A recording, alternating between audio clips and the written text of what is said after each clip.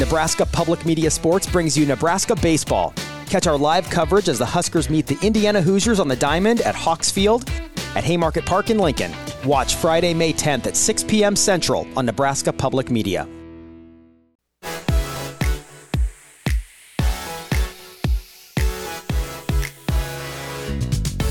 Welcome to Hurrdat Sports Radio. Talking about government, justice, and what I took away from that class was that you're innocent until proven guilty.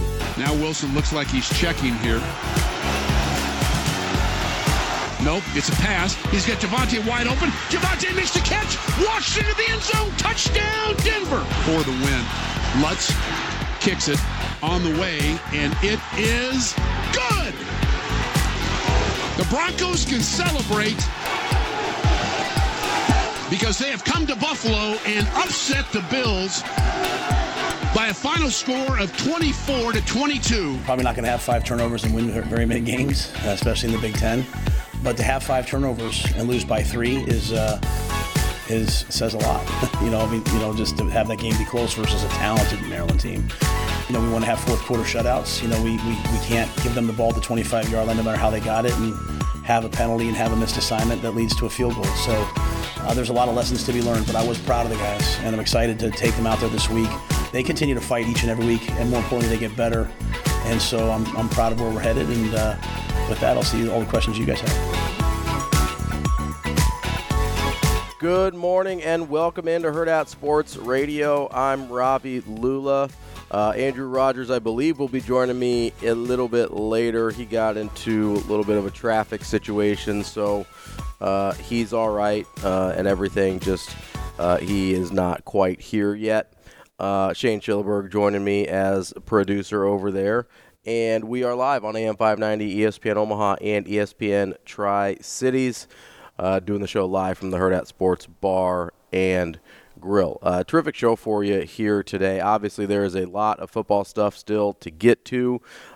We're in one of my favorite parts of the year where, we're getting there. I love a coaching search. So the coaching carousel is one of my favorite things. And I know that these are actual people and their actual jobs and they have families and lives. I get that, okay?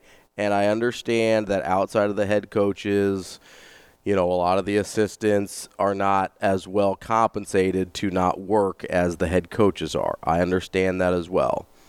But the pure drama and speculation and rumors and everything like that about coaching searches, I absolutely love. So I understand there's real people involved, and I also love the drama of it. So let's just get that clear right out of the gate. Obviously, you've got the Texas A&M job that came open over the weekend. Mississippi State's available. And I know you heard the Harbaugh clip there to start the open. I am wondering more and more if the Michigan job ends up open as well. I know Andrew's got some thoughts on the Harbaugh suspension, so I'll leave him some room there once he gets here. But I also feel like I need to address kind of that clip there from Coach Harbaugh because this is a very common misconception among just all people, I think, really. He's talking about being innocent until proven guilty and things like that. And I have terrible news for you, Jim. That only happens, that only exists in the court of law when there are legal issues at hand. The Constitution and due process and all of that really doesn't protect you from private entities. We talked to Thomas about it last week about due process and who is legally obligated to be a part of due process and or take part in due process. And unless you're acting as an agent of the state or the state itself, you really have no obligation to due process. And it's the same thing. I hear people all the time like, oh, it's my First Amendment rights. It's like, yes, you're not going to go to prison for the stupid thing that you said, but that doesn't mean that your employer can't fire you for the stupid thing you said. It's the same dynamic here. The the legal ramifications only protect you from being put in prison or being prosecuted for whether it's the cheating scandal at Michigan or your First Amendment rights or whatever, right? Maybe it should protect you from other things as well. That's a different discussion for probably a different program and some lawyers. But the fact is, it doesn't protect you from being suspended by the Big Ten because the Big Ten isn't the government, and you're not going to prison for whatever you did, Jim Harbaugh. So I'm sorry to break it to you. You get no protection under the law outside of like wrongful termination. And guess what? You cheated, and you haven't been terminated. So I don't know what to tell you, Jim, but innocent until proven guilty really doesn't apply here. We appreciate our friends on the YouTube stream where you can find us streaming live every morning. You can also find us on Twitter or wherever you get your podcasts. Bald Book Tuber says Harbaugh and the entire Michigan team embracing this role as victims is pathetic and laughable. Yeah, it really feels like they're trying to play this thing as if they're the ones that have been wronged here. Like, oh, look how the big, bad, mean Big Ten is treating us, aren't we? Isn't it terrible? No one feels bad for you, Michigan. You cheated. Like, whether it's a dumb rule or not, or whether it only is even possible because archaic college football rules don't allow you to have technology in your helmets to speak to one another without having to signal in plays with, Daffy Duck and the Looney Tunes on giant play cards. Like, yeah, there's a lot of dumb things happening that lead to this. But the fact of the matter is, nobody else is filmed on other people's sidelines or buying tickets in their own names to sporting events that they are not supposed to be at. This is a really pretty cut and dry situation with Michigan, and they're trying to, I don't know if they hired a PR firm and they're trying to spin it or what exactly, but whatever they're doing, it's stupid, and I think it's making people hate them more, which is tough to do because people kind of hate Michigan already. There's a very pretentious attitude that Michigan tends to give off, and I think that's part of the reason why we enjoy this scandal so much. Is there's a definite holier-than-thou attitude that Michigan has always given off. Like, oh, we're above the fray and above reproach. It's like, oh, no, you're as bad, if not worse, than everyone. So those, and it's kind of, I'm sure you know people like this. You're innocent until proven guilty. Yeah, except you're not, Jim. You're not. If somebody accuses you of murder, then yes, you're innocent until proven guilty. If somebody says, hey, you broke these... You're innocent until proven guilty. Hey, somebody says you broke these Big Ten rules about scouting and filming opponents and whatever, it's kind of whatever the Big Ten wants to do. That's how it works. The Big Ten cannot throw you in jail. Therefore, they don't have to say you're innocent until proven guilty. That's pretty much how it works. But no, I think people really kind of relish in the fact that Michigan is in this, and honestly, they're in this poor light because of their own actions, and I think people really enjoy it because of how condescending Michigan is to the rest of the world, and especially the rest of college athletics. I think they think of themselves as sort of an Ivy League school that's also good at athletics. Well, guess what? You're not in the Ivy League. If you want to go be in the Ivy League, go over there and don't give out scholarships and have a good time and don't make all the Big Ten money. Oh, you don't want to do that? Okay, cool. Then stop complaining and quit acting like you're better than everybody else. You're the exact same. I get that you have a good law school. Nobody in the Big Ten cares about that. So there's plenty of stuff with Harbaugh. After I heard that clip, I just had to get a couple 2 cents in there. You're innocent. Thomas on YouTube asks, and listen, I didn't bring this up. Shane, I want you to mark it down here. I did not bring up Creighton basketball at 7 o'clock in the morning. Thomas did. You're innocent until proven guilty. I'm answering the questions of the people. Thomas asks, is Creighton more likely to hit their over in points or hold their opponents to the under? I think it's definitely more likely they're going to hit the over in points. This team is an offensive juggernaut, it appears, through 2 games, which is a very small sample size, to be granted, but I think they're going to have a way easier time scoring points. Not that I think they're going to have a hard time stopping teams at all, but the offense, I think, is ahead of the defense. Did you guys hit the over yesterday on the length of the press conference? I did. The Matt Rhule press conference? After the show, I don't think we did this on the air. We did not. Okay, so after the show, we were guessing how long Coach Rhule's press conference would be, and I set the over-under at 35.5, in which case I would have taken the over, but Andrew set the over-under at 38.5, in which case I took the under. 36-43. And so I nailed both of those. I'm gonna call the same game parlay. Call our friends at Warhorse, see if I can cash that in. I would cash that in, yes. But no, we've got plenty of Rhule audio to get to as well. Ryan on YouTube in reference to Michigan says a bunch of bullies, pure and simple. And Thomas says it's even dumber idea to portray yourself as the victim when you don't deny wrongdoing. Yeah, he makes a good point there. Michigan has You're innocent until proven guilty. No, you're not, Jim. Michigan has yet to actually say they didn't do this, which is the funniest thing about all of it is they're not like, oh, yeah, we didn't do this. He was acting alone, anything like that. They're just like, I mean, why would we listen to a low-level staffer when there's video of him talking to coordinators during games? It's kind of hilarious. And a good point there by TK. We appreciate everybody chiming in on the YouTube channel.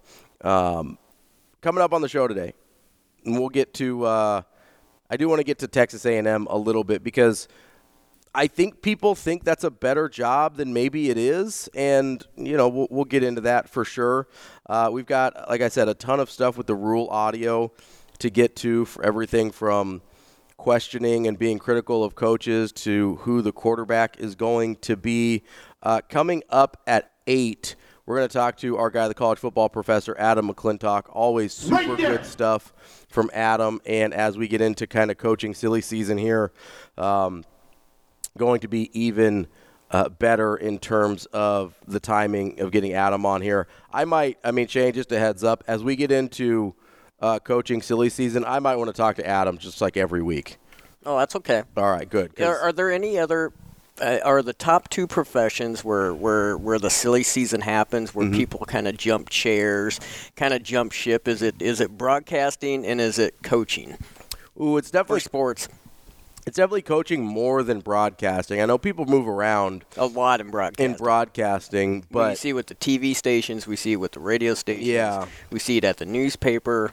But generally in broadcasting, unless you do something like horribly idiotic, like Tom Brenneman or somebody, usually you don't get fired in broadcasting just for not being very good at your job. You get fired if you like swear on the air or you use a slur or something like that, but that doesn't happen a ton. Usually in broadcasting, they kind of let your contract run out and then you go sign somewhere else if they don't like you. But in coaching, people get fired all the time. So it's even more dramatic in coaching because you've got even more changeover. Broadcasting is a good one, though. There is a decent amount of change in broadcasting. We had our guys Joe Buck and Troy Aikman move from Fox to the ESPN. Right. So you get a decent amount of movement, but generally people don't get fired at the same rate as they do in coaching. So I would say coaching is still a little bit more dramatic, but I don't know that there's one that's closer to coaching than broadcasting is. So that's a fair point. You're innocent until proven guilty. Still no, Jim. So we're going to get to Adam McClintock at 8. We're going to talk to our Tuesday friend Mike Schaefer at 9 from Husker 24/7. And then at 9:45, we're going to talk to Jim Polzien from the Wisconsin State Journal, start getting our preview of the Badgers going here. Middle of the show, we are planning to do Herd at Hot Seat if Andrew's back by then. If he's not, then we're just going to put Shane in the hot seat, and he's going to have to answer my questions. So with arms wide open. With arms wide open. See, he's looking forward to it. Loves being on the show. No, not really at all. Let's get into the Rhule audio before, or some of the things Rhule brought up in his audio before we get into some of the other stuff like Texas A&M. First and foremost, I think the quarterback position is the thing that we've all been thinking about. I asked Andrew about it yesterday. I was leaning towards, I think it's going to be Chubba. Nothing that Rhule said yesterday changed my mind about that. I did see the official depth chart. We have a official double or situation, so it's Heinrich or Jeff or Chuba listed as the starting quarterback on the official University of Nebraska depth chart. So that's something. I don't know what, but it is something. I don't think Heinrich's going to play. With the way they were talking about the ankle, the high ankle sprain, we saw with Jeff Sims with his high ankle sprain earlier in the year, he wasn't even really available for a couple games, much less 100%. With the way Heinrich's game is, if he can't run, then you really can't put him out there. He is not a good enough passer to be to take away his run threat and feel any kind of good about the way that you put him in the game. And then, so I think it's between Chuba and Jeff. And I'm just being totally honest here. I'm not sure how you can put Jeff Sims back in a football game in a non-emergency situation at this point. The level of erosion that's happened with the confidence in Jeff Sims, I don't think that can just be isolated to fans. I understand fans and coaches and other players think differently. Does it have to be an injury to get him in? I think so. I think it would have to be, hey, no one else is available. You need to go play. I don't know that you can put him in there. After an interception or 2 or 3? No, it would have to be, especially considering how many turnovers he's been responsible for. I think you'd have to have a, Bo Davis versus Texas Tech level of offensive ineptitude in order to even consider putting Jeff Sims in the game again, because Jeff Sims has almost been a Bo Davis level of ineptitude on offense. If you're not familiar with that reference, go look it up. It's possibly the worst quarterback stat line I've ever seen in my life. The guy played, I think, 3 series, had 3 turnovers. I think he had 2 picks and a fumble in 4 dropbacks. It's crazy. Anyway. Yeah, so for the older fans like me that remember year 1 of Bill Callahan, the name Bo Davis holds a special, horrifying place in our hearts. And I'm sure he's a nice person. I never met him, and so this is not anything against him. But you would have to be in a really bad situation, I think, at this point, to put Jeff Sims in the game, even though he is apparently the only one that is fully healthy, according to Rule, especially his last 2 substitute performances with the fumble that was returned for a touchdown and then the performance on Saturday against Maryland. I really don't think you can feel any kind of good about putting Jeff Sims in there at this point. And that leaves Chuba, who I get through the interception on the goal line. I also don't think they put him in a very good position to be successful, and he still was reasonably successful. If you remember, he took over that drive inside his own 5-yard line, drove them all the way down the field, and then from the sounds of it, the route was not run properly by Kemp and Coleman. It sounds like Kemp was supposed to go further to the corner. Coleman was supposed to clear. Kemp and Coleman were both supposed to clear their defenders earlier than they did, and it left for a bit of a muddled look for Purdy. So, listen, he still has to take responsibility for that throw because I'm not sure it was still a good throw, but I do think he looked the best of the 3 quarterbacks on Saturday, even in a limited sample size. And if Heinrich's not available, which I don't think he is, I know they're going to play this thing probably pretty close to the vest and take it down to the wire for game time on Saturday, but high ankle sprain with the way Heinrich Haarberg plays, I don't think it's reasonable to try and put him out there. And I just, from a psychological standpoint, for the team, for the coaches, for Jeff, for the other players, and frankly for the fan base, I don't know that you can continue putting Jeff Sims back out there in the condition that he's been playing. I just mentally, I don't know that that's something that you can do, which leaves Chuba. That leaves Chuba Purdy, who, again, he said's a little banged up, but it didn't sound like it was a specific injury. It sounded honestly more just like Chuba was sore from having his first game action in about a year. So that, to me, is where we're at with the quarterback situation. And frankly, I think Chuba's the right way to go, even if you weren't forced into that situation with the injuries. I think starting Chubba, giving him first-team reps in practice this week, and giving him an opportunity to actually be successful with some reps under his belt is, I think, the right thing to do. You know, we haven't seen a ton of Chubba. I know he started a couple games last year. I know I didn't love what I saw from him when he was at Florida State. But Coach Rule made a pretty good point yesterday that, you know, quarterback's one of those positions where you have to kind of find any sort of rhythm. And really, Chubba Purdy's never had that opportunity. He's been spot starter here, spot series there, never really been the guy or gotten extended first-team reps in practice. So it's worth seeing what you have there, I think, over the last couple of games. Thomas chimes in on YouTube. Jeff Sims is definitely pure emergency QB. I would throw in Luke Longvall before him. Yeah, I mean, that's fair. I think he has to be an emergency quarterback. I don't know. I don't know how you can look your team in the face and throw him in there. I don't know how you could continue to put him in there and be able to look your team in the eye and say that you care about the things that you say you care about, unless they know it's an emergency situation. Going back to our conversation about jobs with a ton of turnover, Grant on Twitter brings up a good point. You can follow me on Twitter at RALula. He says, in the regular world, you see a tremendous amount of turnover in sales departments. That's true.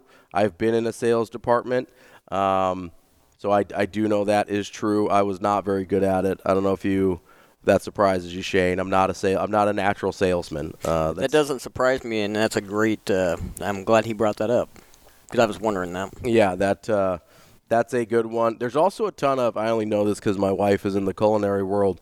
There's a pretty good amount of turnover in the culinary industry as well. People hop around quite a bit, so good call out there, Grant. Yeah, I mean, I think so. The other Dave, I don't know who the first Dave is, but the other Dave on YouTube asks, did Sims already burn his red shirt? Yeah, so the game against Maryland was his 5th appearance of the season, I believe, so that would be because he played the previous week as well, or it was against Purdue or Michigan State. I'm having a hard time remembering. But then he also took the one snap when Harburg got a little banged up in one of the games before that as well. So Sims has played in 5 games. Now, the one game he did just play the one snap, so maybe they could try and appeal it or whatever and get a medical red shirt. But as the rule is stated, he has burned his red shirt. So that should not be a factor moving forward in whether or not Sims plays. What should be a factor is that he's been very, very bad at football. Yeah, I haven't thought about it. I haven't stopped thinking about it, Coach Rule. It's all I can think about. Day after day after day. Exactly. So that's where the quarterback situation currently sits. I think it needs to be Chubba Purdy. Heinrich Harburg would be, I think, not available. I really don't think Heinrich is available this week, considering the nature of his injury and the nature of the way he plays football. So, and that would leave you with Jeff Sims as the backup. And you hope to dear God you don't have to see that this upcoming week against Wisconsin.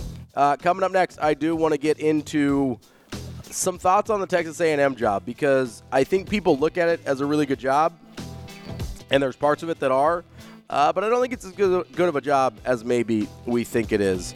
All that and more coming up next here on Herd at Sports Radio.